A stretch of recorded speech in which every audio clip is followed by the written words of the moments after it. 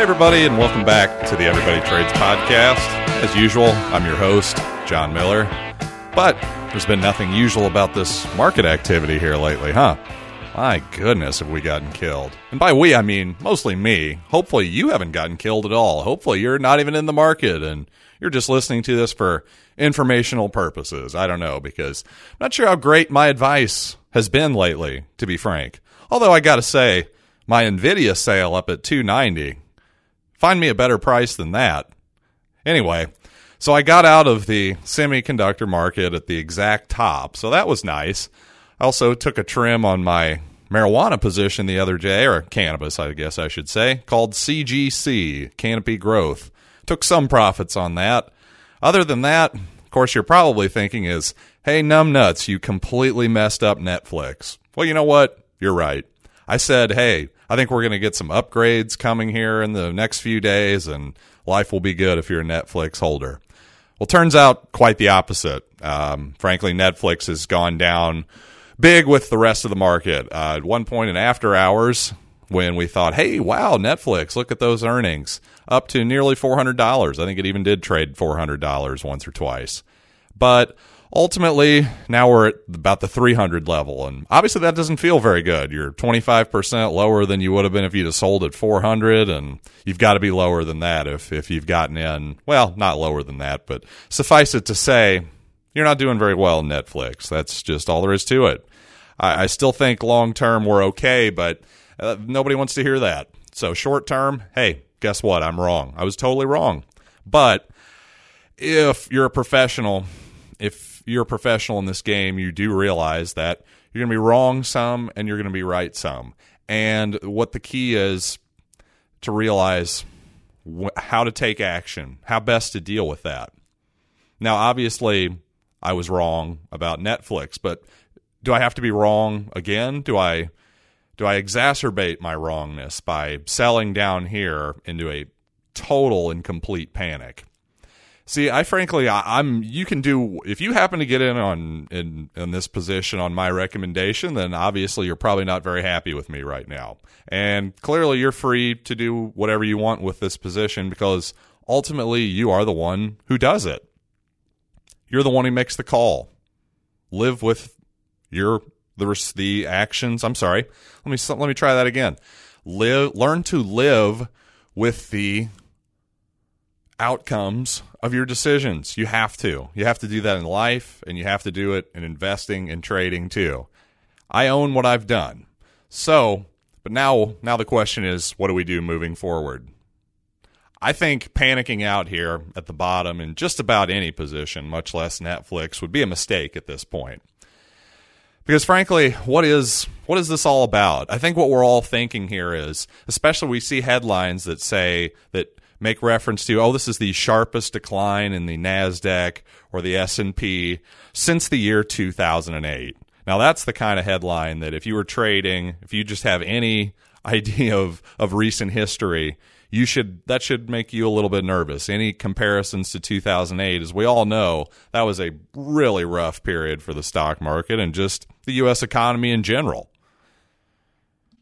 Now, people on CNBC every single day like to act like they know exactly what's happening in the stock market at all times. They're going, oh, well, here's why it went up and here's why it went down. And I've always found that to be hilarious, that they can ascribe one reason for millions of people making decisions based on buying and selling they have to be based on different reasons. By definition, you have one side of the trade that is buying and one side of the trade that is selling. So by definition, you can't have just one reason for a market doing what it does. That doesn't make any sense. But having said that, it can be fairly obvious why the market goes down and up at times. Sometimes it is very apparent. And right now, I think you can narrow down most of the negative bias in the stock market right down to two or three things. First of all, certainly trade wars are now taking an impact, having a negative impact on the market. I don't think there's any doubt about that. And that's because we're seeing that while a lot of people thought that the Chinese government would essentially fold to Trump and the United States government's tariff demands, what we're seeing is the Chinese aren't willing or needing to fold quite as quickly, certainly, as the Germans did, the Canadians did in some ways, et cetera, et cetera, et cetera. The market doesn't want to see trade tensions. They want to see goods crossing over into China and back into the United States. The market absolutely wants to see as much trade as possible, and there's no doubt that slapping a 25% tariff on goods coming into the United States from China is going to slow down trade. That's not good for the market, and the market doesn't want to see that. And then also, not moving beyond the whole trade battle, then you have the Federal Reserve.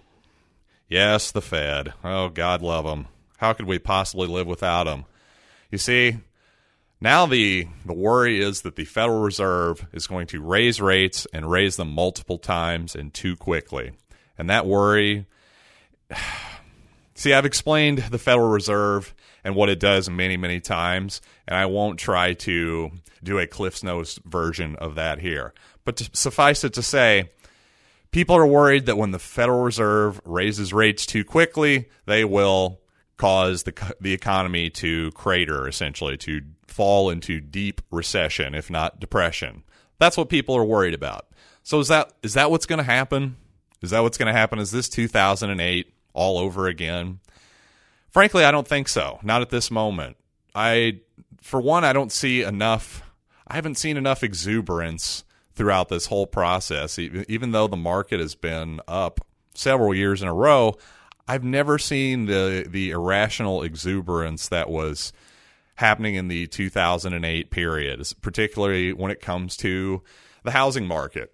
Now, we have seen housing prices go up again in the last few years, but it hasn't been I just haven't seen the sort of wild speculation, the sort of, hey, let's flip every house we possibly can, and that sort of thing. And that's just more, that's not exactly government data. That's more of my anecdotal just reasoning there.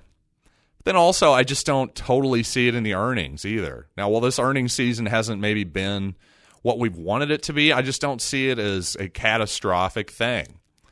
Of course, I could be totally wrong about this. Again, I've been wrong about Netflix for the last couple weeks. So, hey, I could be wrong about this too, but I really don't think that I am. And also, we've come down so hard and so fast here in the last month or so that now a lot of that risk has been priced into stocks.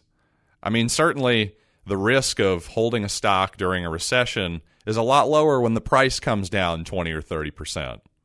Certainly, if you're not in that position, well, that's no pain for you. And you could now actually be going, hey, the market's on sale. Maybe now's the time to buy. And that actually is how you should be thinking. I'm not giving you any actionable advice as, hey, go out and buy the market on Monday. That's not what I'm saying at all. What I am saying is, now that there's been so much negativity priced into the market, if we actually get some good news at some point, at least news that the overall stock market would interpret as good, the market could be a coiled spring and go to the upside very quickly. So, and then we'll be back to going, oh, do we need to raise rates again? So we're in a strange moment here. It's hard to love the market. We want to be, anytime you're in a rising rate environment, which we apparently are in, you're going to have people wondering, oh no, or is the Fed going to overshoot rates? Are we going to go too fast too soon with raising rates? And again, if this all sounds like a bunch of mumbo jumbo of this Federal Reserve talk, please again go watch the Foundation video series on my YouTube page. You can find that at everybodytrades.com. But long story short, what I'm basically telling you, and you're probably getting sick of hearing of it at this point, and frankly, I don't blame you, but I'm putting my money where my mouth is. I'm not panicking out of the market right now. Certainly, and with the benefit of hindsight, there are several positions I wish I would have sold higher. Well, guess what? You're always going to have the, insight of hindsight, if you will. There's nothing to hindsight other than learning from it. You still have to move forward and take the best action you possibly can based on that history. Okay, now I'm just ranting. Basically, what I want to tell you guys is, if you're in the market and you feel like, oh my God, I want to panic out, I wonder what John's doing. Well, I'm not panicking out. That's all I can tell you. Maybe I'll be wrong, but by golly, I'm putting my money where my mouth is, and if I'm wrong, I'm gonna actually, I will face those costs. Unlike politicians in Washington who never seem to face the costs of any of their catastrophically stupid decisions that they force upon each and every one of us. But hey, I guess that's another rant for another day. And I hope you guys have a great Friday. I am going to as well. It's time to party. See you guys later.